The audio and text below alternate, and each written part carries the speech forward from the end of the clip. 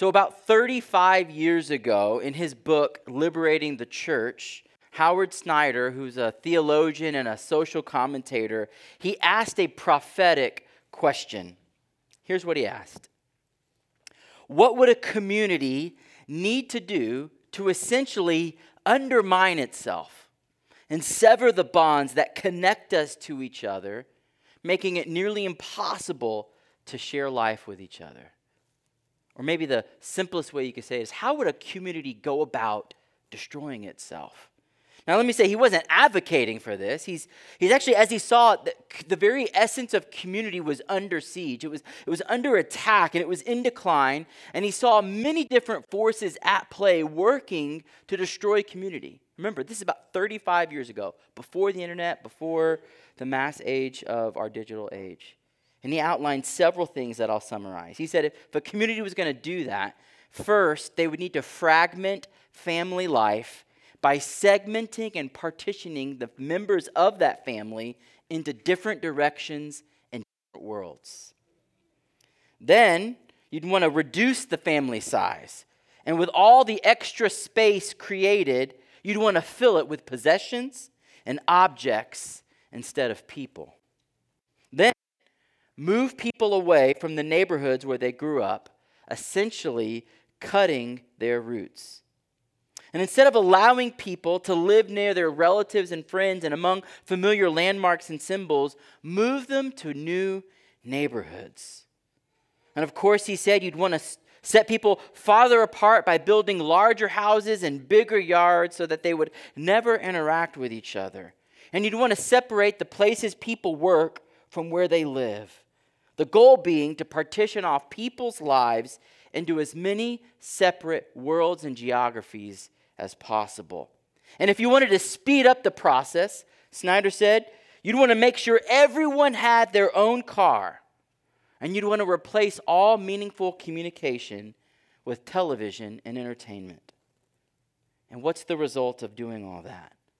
A post-familial, disconnected culture where self is king, relationships are thin, and individuals fend for themselves. Even though people are more connected than they've ever been, people feel more isolated and lonely than ever before. It's never been easier for people to connect in a digital way or go. You can fly across the country this afternoon and be anywhere in the world. Does that sound like anything like the world in which we live? More connected, yet more isolated and lonely. Listen to these actual headlines from some of the major news outlets in America. These headlines ran in the newspapers and internet this year. These are just actual headlines, okay? Surgeon General says there's a loneliness epidemic. That was from the Washington Post. USA Today said young people report more loneliness than the elderly. Over at the Globe, biggest threat facing middle-aged men isn't smoking or obesity, it's loneliness. New York Times said this headline, the surprising effects of loneliness on health. Over at the Atlantic, loneliness begets more loneliness. Back at the Times again, how social isolation is killing us. And over at slate.com, social isolation kills more people than obesity. They're tracking on something. I like how the writer Michael Frost describes our culture. He says that our culture has become like an airport departure lounge. You ever been in one of those? It's full of people, he says, who don't belong where they currently find themselves, whose interactions with others are fleeting, perfunctory, and trivial. Why? Because nobody's home. Everybody's headed somewhere else. And so nobody invests. Nobody actually belongs there. So nobody is truly present, and no one wants to be there. Right? They all want to get on to their next destination. See, in a world devoid of community, we're tourists who graze from one experience to another, nibbling here, sampling here, but with very little commitment that actually binds us to one another. Today, people are more lonelier than they've ever been, even though the opportunities for social connection and interaction have exponentially increased. Did you know that the former Surgeon General, Dr. Vivek Murthy, declared loneliness an epidemic? He said that loneliness can cause higher levels of stress that lead to an increased risk of heart disease, arthritis, and diabetes. He said loneliness has the same effect as smoking 15 cigarettes a day. If Howard Snyder's question was, how do you go about destroying community? Then the question we have to answer today, this morning, is, how do we go about creating community? Psalm 133 this morning is a psalm of community. And it's going to teach us three things about community that our world of loneliness desperately needs to hear. First, we're going to learn about the nature of community. Like, what is it fundamentally? Second, we're going to learn about the effects of community. What does it actually produce? And finally, we'll get at the source of community. Where does it come from so that we can actually get it? So let's look at verse 1 together. Behold, how good and pleasant it is when brothers dwell in unity. You see, over the summer, we've been walking through the Psalms of Ascent, and we're at the second to last psalm. If you remember, these are pilgrim songs. They're sung by Jews on their way to Jerusalem 3 times a year for their holy feasts. It's their playlist on the road. It's a psalm that celebrates the goodness and beauty of unity among the family of God. Now imagine them. They're getting closer to the city on their journey. Many of them have been traveling for days. Everyone's starting to get tired and cranky. There's no motels on the road. They're dirty. They're dusty. It's like a long car ride, and everybody's starting to lose it. You ever been in one of those? Tensions are high. Babies are crying. Kids are exhausted and stir crazy. Dad has zoned out. He's just focused on the road, making sure we don't wreck. And mom is trying to keep everybody from killing each other. And as they approach the city, they know they're going to see old friends and relatives. That can make tensions run hot, can't it? Envy starts to set in as comparisons are made. Bitterness surfaces as you see someone or a familiar place, and old memories and regrets are remembered. During these holy feasts, scholars tell us that the population of Jerusalem would surge 30 times. It would go from a city of about 100,000 to about 3 million. It's like a family reunion on steroids 3 times a year. People competing for scarce resources, places to stay, water to drink, food to eat. Rivalries between tribes and families are kindled. And this song was to be sung to remind them how good and pleasant it is when brothers and sisters dwell together in unity. So what is he saying? The psalmist starts off by stating the obvious. I love that. He doesn't even argue for it. He just says it's true. It's intuitive and it's patently obvious to us. It doesn't need a defense. We know it's true and everybody knows it. That unity is a good thing. And he calls our attention to it with that word, behold. He's saying, don't miss it. Don't miss how good it is when brothers and sisters dwell together in unity. It's at the same time a celebration of it, and it's also a call to pursue it. Now, this word brothers here is gender inclusive, which means it's actually referring to both men and women. And what's more is that it's even more of a broader term than merely just brothers and sisters of the same parents. It actually includes cousins and distant relatives. And so another way to say it, it's like God's people. Behold how good and pleasant it is when God's people, the family of God, dwell together in unity. See, family imagery is really important when we think about God's people, the church. In fact, what you think about what the church is really important. If it's an organization that provides spiritual goods and services, that's going to impact how you interact with the church. But see, the church is a family. We are family. Brothers and sisters. Why? Because we've been adopted by God the Father. Now, this isn't just some sentimental, feel-good imagery. It's actually what the Bible says happens when we put our faith in God. Listen to just a couple of passages. Listen to the Apostle Paul in Galatians 4. But when the fullness of time had come, God sent forth his Son, that's Jesus, born of a woman, born under the law, to redeem those who were under the law, so that we might, hear it, receive adoptions as sons. And because you are sons, God has sent the Spirit of his Son into our hearts, crying, Abba, Father. And so we're no longer slaves, but a son. And if a son, an heir. Or again in Ephesians chapter 1, Paul says, Blessed be the God and Father of our Lord Jesus Christ, who has blessed us in Christ with every spiritual blessing in the heavenly places, even as he chose us in him before the foundation of the world, that we should be holy and blameless before him. In love, he predestined us for what? Adoption to himself as sons through Jesus Christ, according to the purpose of his will, to the praise of his glorious grace. See, we were enemies of God, and in love, through the forgiveness that comes in Jesus, those of us in Christ are actually, literally, sons and daughters of God. If you leave here with nothing else, please don't miss that. So when we talk about brothers and sisters dwelling together in unity, we're not talking about empty sentimentality. We're talking about a real household living together as one with something real and tangible that connects us and binds us. In Christ, we have a common story, a common identity, and a common purpose. When brothers and sisters in Christ live together as one, the psalmist says it is good and pleasant. See, that's what community is, right? A community is a group of people who come together with a tight bond that they're living life together as one. Now it starts to speak to the nature of community. See, fundamentally, at its core, at its essence, community is something that is good and pleasant.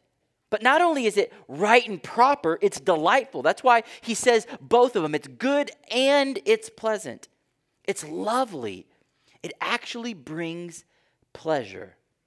It's good in principle and in practice. You know its goodness intellectually, but you also experience its goodness experientially. See, often our pursuit of pleasure is selfish in motivation, right? It consists in either frantically grabbing for what we want, or sometimes it's more subtle as we manipulate situations to go our way. And it's almost always, when it's driven by selfish desires, our pleasure comes at the expense of somebody else. But unity in community is different. There's a kind of higher pleasure and a higher delight that comes when we reject the path of self and pursue the path of the other, where we submit our personal preferences to others, where we lift other people up. And at first that sounds counterintuitive, right? How could I get satisfaction about denying my preferences? But if you've ever lived in that kind of community, you've experienced it, and you know the words I'm saying are true. When we're talking about community, the stress is on the unity, not the size. So we're not necessarily talking about a crowd either. See, in a crowd, whether that's a physical crowd or a digital crowd, we may gather in number and maybe we bump into each other, but there's no common story, there's no common identity, there's no common purpose. That's why there's no community in the lines at Costco, right? Lots of people gather together, bumping into one another, but there's no community there. Although I'm a huge fan. Love Costco.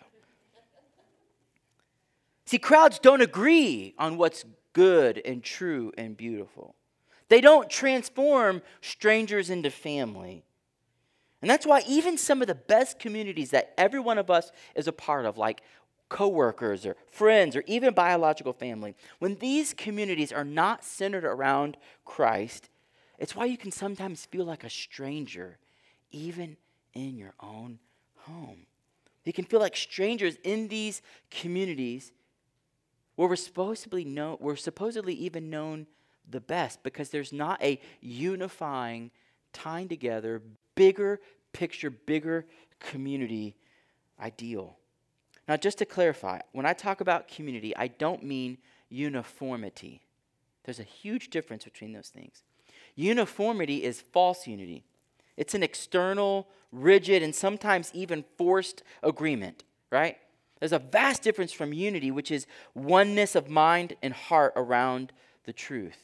Uniformity is forcing homogeny in sameness, right? It's saying everyone has to believe the same way, think the same way, do the same thing, look the same, be the same. That's not what we're going for here. True community actually thrives in a diverse unity, not a uniform singularity. You see, God's designed the church to thrive with a unified diversity, not singular uniformity. That's why we're so big on diversity here at 7 Mile Road. We need it in order to be the people of God. So let me give a definition for this kind of unity in community. I came across this definition from a church out in Hong Kong. It's probably the best definition of community that I've ever heard. And when I read it, it just floored me. It was written by a group of pastors who, after a long season of studying all the passages in the Bible on community and love and unity, wanted to write a definition that kind of encompassed all of them. So they're basically doing a lot of legwork for us and distilling, okay, what if you took all the things the Bible says about community and love and how we're supposed to relate to one another as a church, how could we take all of these 66 books of the Bible and synthesize it into a good definition that we can work with? Here's their definition. We've got the words on the screen. It's a little bit long, but every word of it is worth our looking at this morning. They said this: Christian community is Christ-centered, Spirit-led, prayerful, and submitted to Scripture. Members of the community pledge their commitment to one another, choose to live sacrificially, and pursue an ongoing journey of personal transformation. Through hospitable, unhurried time together, particularly around food and fun, probably my favorite part of that whole thing. Right? We need that. This unified yet diverse community displays radical love, acceptance, and respect for one another. Real, authentic, vulnerable relationships create an environment of honest and open communication where truth is spoken in love, forgiveness is frequent, and encouragement is constant. In this mission-minded, multi-generational family of faith, outsiders are welcomed in, and present needs are met as each member contributes what they have and uses their gifts for the glory of God and the common good. That's amazing. That's community. I mean, who doesn't want that, right? That's all that's wrapped up in this word, unity. Centered around Christ, saturated in Scripture, brothers and sisters committed to one another in real, honest, and authentic, vulnerable relationships. Community where it's people over preferences, communing over mere connectivity, and intimacy over interactions. It's commitment in sharing life together, centered around the one who gives meaning to the words good, true, and beautiful. That's the nature of community. And when you have that, it is good and it is pleasant. And when people are in that kind of community, they will thrive. That's what this psalm is celebrating. Now let's look at verse 2 and 3 so we see the effects of that kind of community. Verse 2. It is like the precious oil on the head, running down on the beard of Aaron, running down on the collar of his robes. It's like the dew of Hermon, which falls on the mountains of Zion. The psalmist gives us two similes to help us understand the effects of true community, and both of them go completely over our heads.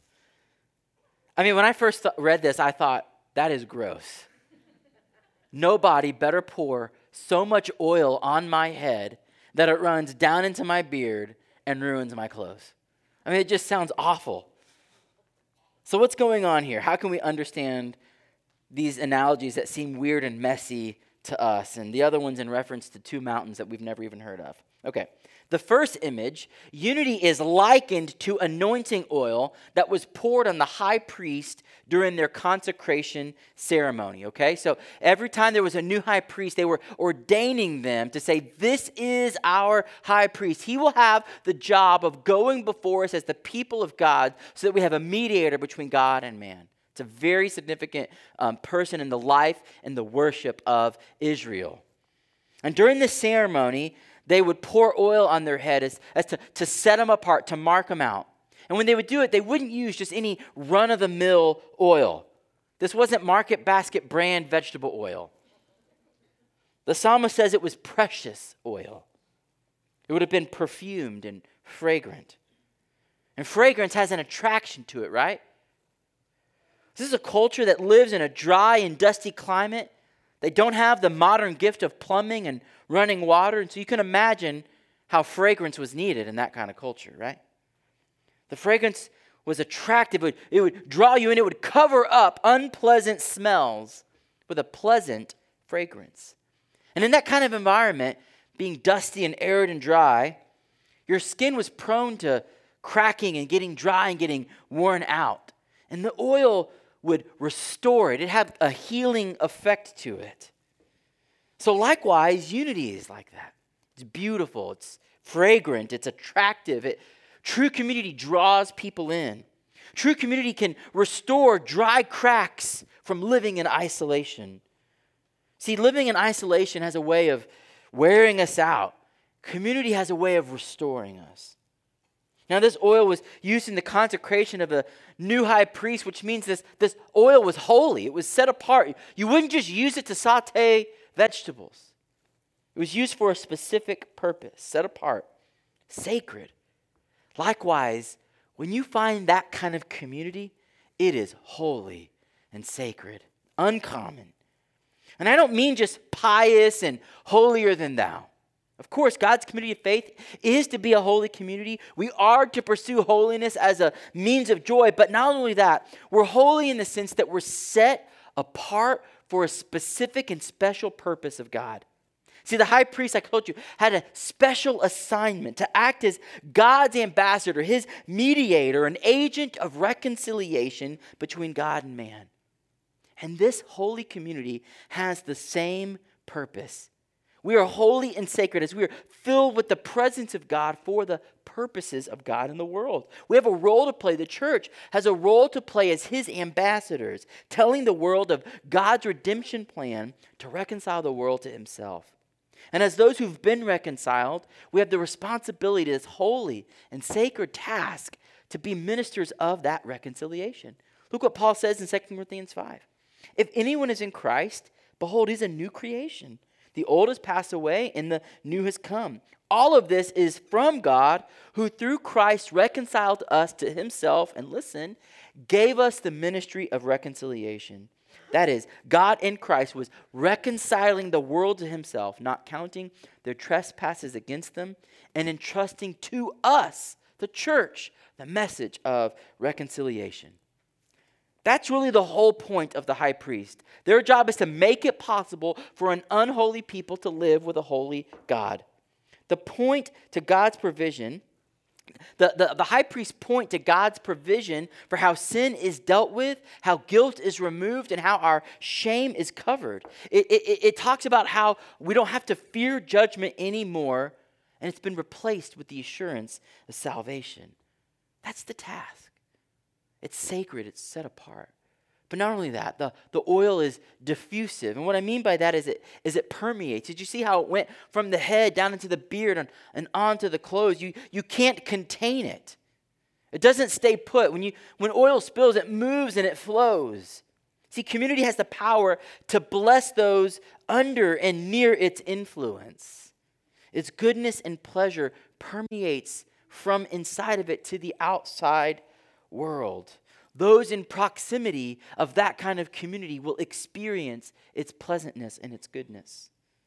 And this picture of oil flowing down and being, in a sense, wasted in a holy charge has this idea of abundance, doesn't it? There's plenty of it to go around. We just have to be willing to get under the spout. This kind of community restores and refreshes and renews like the holy anointing oil. Now, in the second image, we have the dew of Hermon falling on Mount Zion. See, Mount Hermon was the tallest mountain in Israel at 9,100 feet. It was the only snow-capped mountain in Israel, and it would mark the northern reach of the kingdom. Mount Zion, on the other hand, was in the southern part, and at 2,400 feet, it's really a hill. But it's a holy hill because that's where the temple is located, where God's very presence dwells. But because of its elevation and the fact that it remained covered in snow, Mount Hermon would have plentiful dew. And it was such that the dew from Mount Hermon would spread all the way down into the valley, even going so far to reach Mount Zion. And so this picture of dew falling down from Mount Zion is a picture of refreshing the drier, dustier Mount Zion, which had considerably less precipitation. See, dew is refreshing and restorative, isn't it? So you got this picture of this one mountain that's plentiful in dew and plentiful in precipitation, sharing it and spreading it down in the dustier, drier region. In times of growing crops, it would be really significant, right? Especially when water is scarce. When you have a drought or water scarcity, the absence of dew is almost as devastating as the absence of rain, right? There's, at that point, no water, no nourishment for the crops. In the same way, the presence of dew would be refreshing and life-giving during the dry season. Another way to say it is this: dew sustains life. Likewise, that's what community does. It sustains life. I don't know about you, but life is often difficult and dry and dusty. We need the dew of community to sustain and revive us. And if you take these images together, we can see the effects of community. When we give ourselves to God's community, it will restore and refresh and revive us. We'll see our purpose as we live for this set-apart purpose that God has given us. We'll see what it means to be a source. We'll see that that community can be a source of water for our roots so that we produce mature and healthy fruit. And we find without this community, the same is true. We will become parched and cracked. See, to understand what's gone wrong, we actually have to go all the way back to the Garden of Eden, when community and unity were first broken. See, when sin first entered creation, unity was shattered and torn.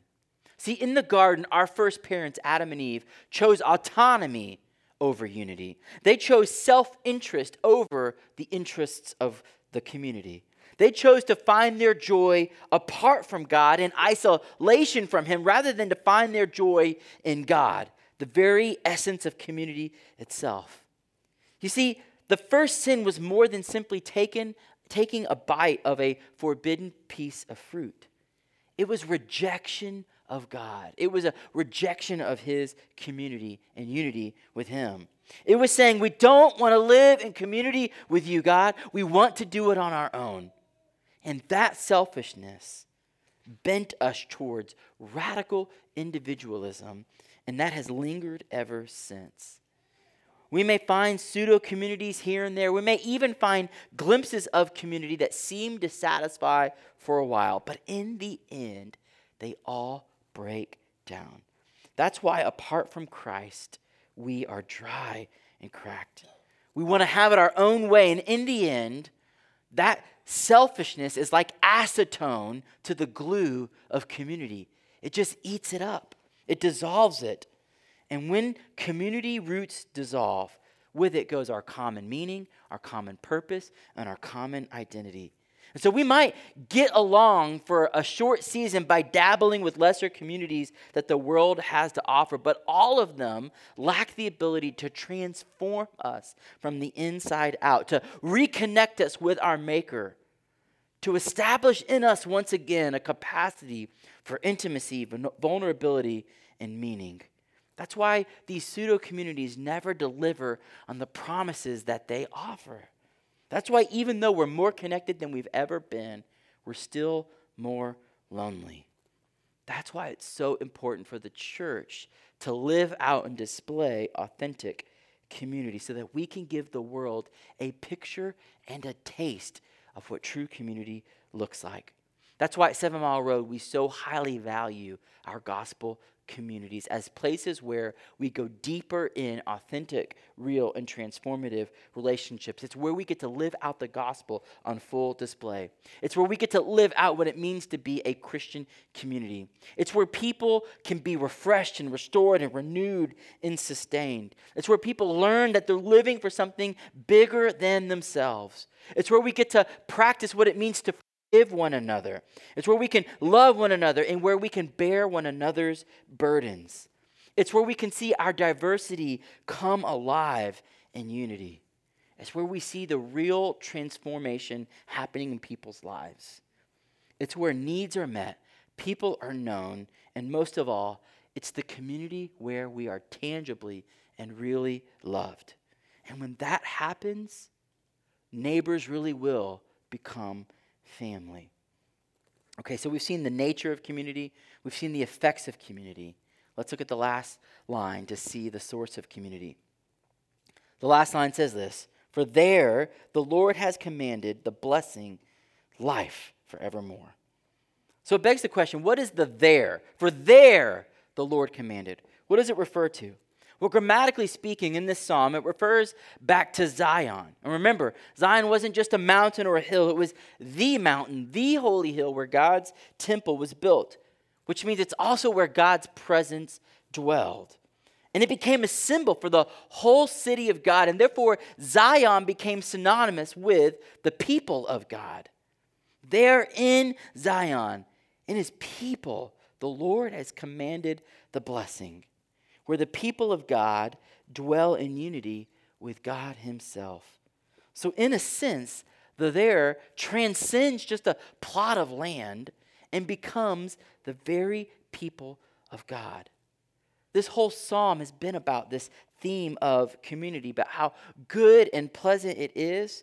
And he's given us 2 illustrations to help us understand it. And now he's saying it's there in Zion, in God's family, in his holy community, that the Lord has commanded the blessing of life forevermore. Where is life? It's found in God through his community. Where the Lord commands blessing, there the blessing comes. You know why? Because when God commands something, it happens. See, God himself is a community. That's why he can give us community. He can teach us about community, and we actually long for community because God himself is a community. The Father, the Son, and the Holy Spirit. See, the Christian faith is not a belief in a singular uniformity, but in a unified diversity. God in Trinity eternally exists as 3 persons, the Father, the Son, and the Holy Spirit. And each one is fully God, totally God, and yet their unity is such that it's not 3 gods, there's just one God. He's one in being, one in essence, one in nature, but diverse in persons. 3 in persons. That's the community of God. And because we're made in that communal image, that's why we all long for it. Don't you see? It's not social constructs that make us want to be communal beings. We're made in the image of a communal God, and therefore we long for it. And when it's not there, there's a reason for it. It's hardwired in our DNA. That's why we all have an ache in our soul as we grieve what's been lost. It's like J.R. Tolkien, the author of The Lord of the Rings, wrote in an essay. He said, "We all long for Eden, and we're constantly glimpsing it. Our whole nature, at its best and at its least corrupt, its gentleness and most humane, is still soaked with a sense of exile." He's saying all of us can't escape it. We all feel a sense in which we've been exiled out of the true community that we were made for.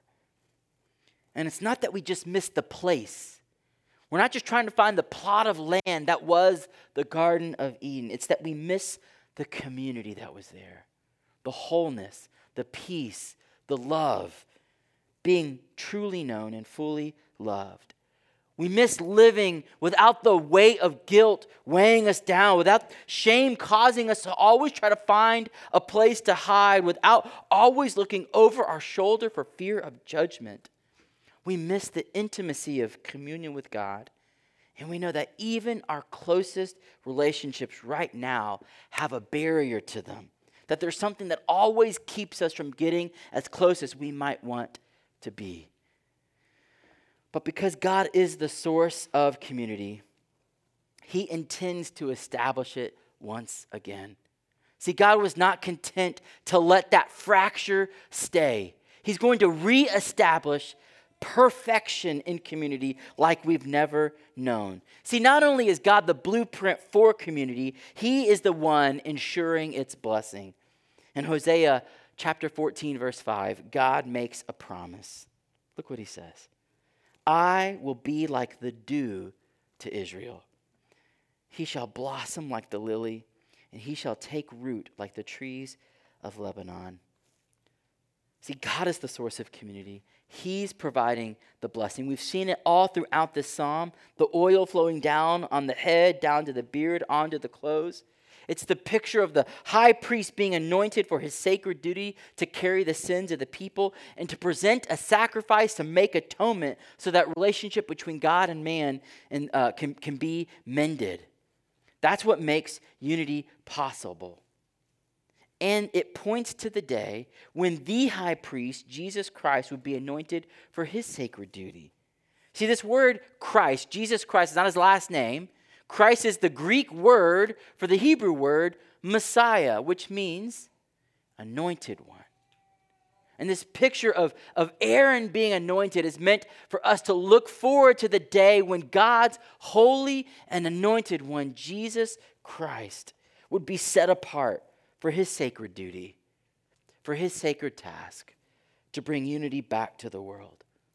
He would be the one to conquer sin, defeat death, and make things right again. We can have unity with God because Jesus was anointed not only to present the sacrifice, but to actually be the sacrifice for our sin. He carried the sin of his people to the altar of the cross. And when he died, he said, "It is finished." And on the third day, he rose again so that the blessing could flow down to us. See, Jesus is the dew coming down from the heights of the mountaintops to heal our dry and weary land. See, there's been this refrain in the psalm, unity and love flowing down from the heights, the oil going down from the head to the clothes, and the dew coming down from the highest heights. It's a picture of God himself coming down. The true source of community coming down to restore what's been lost here. God is the source of our unity. It's not something we can contrive. It's bestowed. It's given, not earned. It's a blessing, not an achievement. God has promised to make all things new. And with it, he's mending broken relationships, not only with him, but with each other. It's because of God's work in Christ that unity and love is even possible. God is love. Without him, we wouldn't even know what that word meant. And God intends that we would show the world his redeeming love and grace by how we live in community together. So what would it look like if we lived in community like that? What would it look like if we lived together as one in such a way that the people around us saw it as a life-giving community? My estimation is we wouldn't need any more clever arguments. It would be the argument to end all arguments. God has made it possible for us to be united in Christ, and he prayed for it. Listen to the prayer of Christ for us. John 17, verse 20. He said, I don't ask for these only, his disciples, but I ask also for those who will believe in me through their word. That's the church.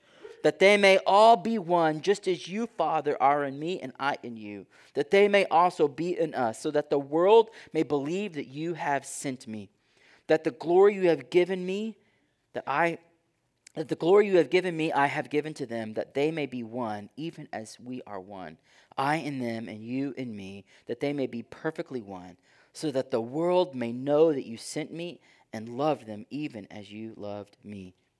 He's given us the love we need to make unity possible, and he's given us the example to follow in Jesus Christ. Now it's our job to actually live it out. See, community doesn't happen accidentally or passively. It's something we have to pursue. You know, earlier I read that definition of community, and I could see on everyone's faces that you were pretty moved by it. They also wrote an anti-definition of community to help us see the difference. Let me read that one as well. This is the anti-definition. Community in the church and in my life is often me-centered, goal-driven, spiritually empty, and shallow. Members of this community show up when nothing else is happening. They live selfishly and pursue an ongoing journey of personal satisfaction. Through surface and rushed time together, particularly between other meetings and work-related demands, this disjointed and individualistic community lacks love, acceptance, and respect for one another. Fake, distant, invulnerable relationships create an environment of vague and brief communication where real truth is seldom spoken, hurts are buried, and gossip prevails.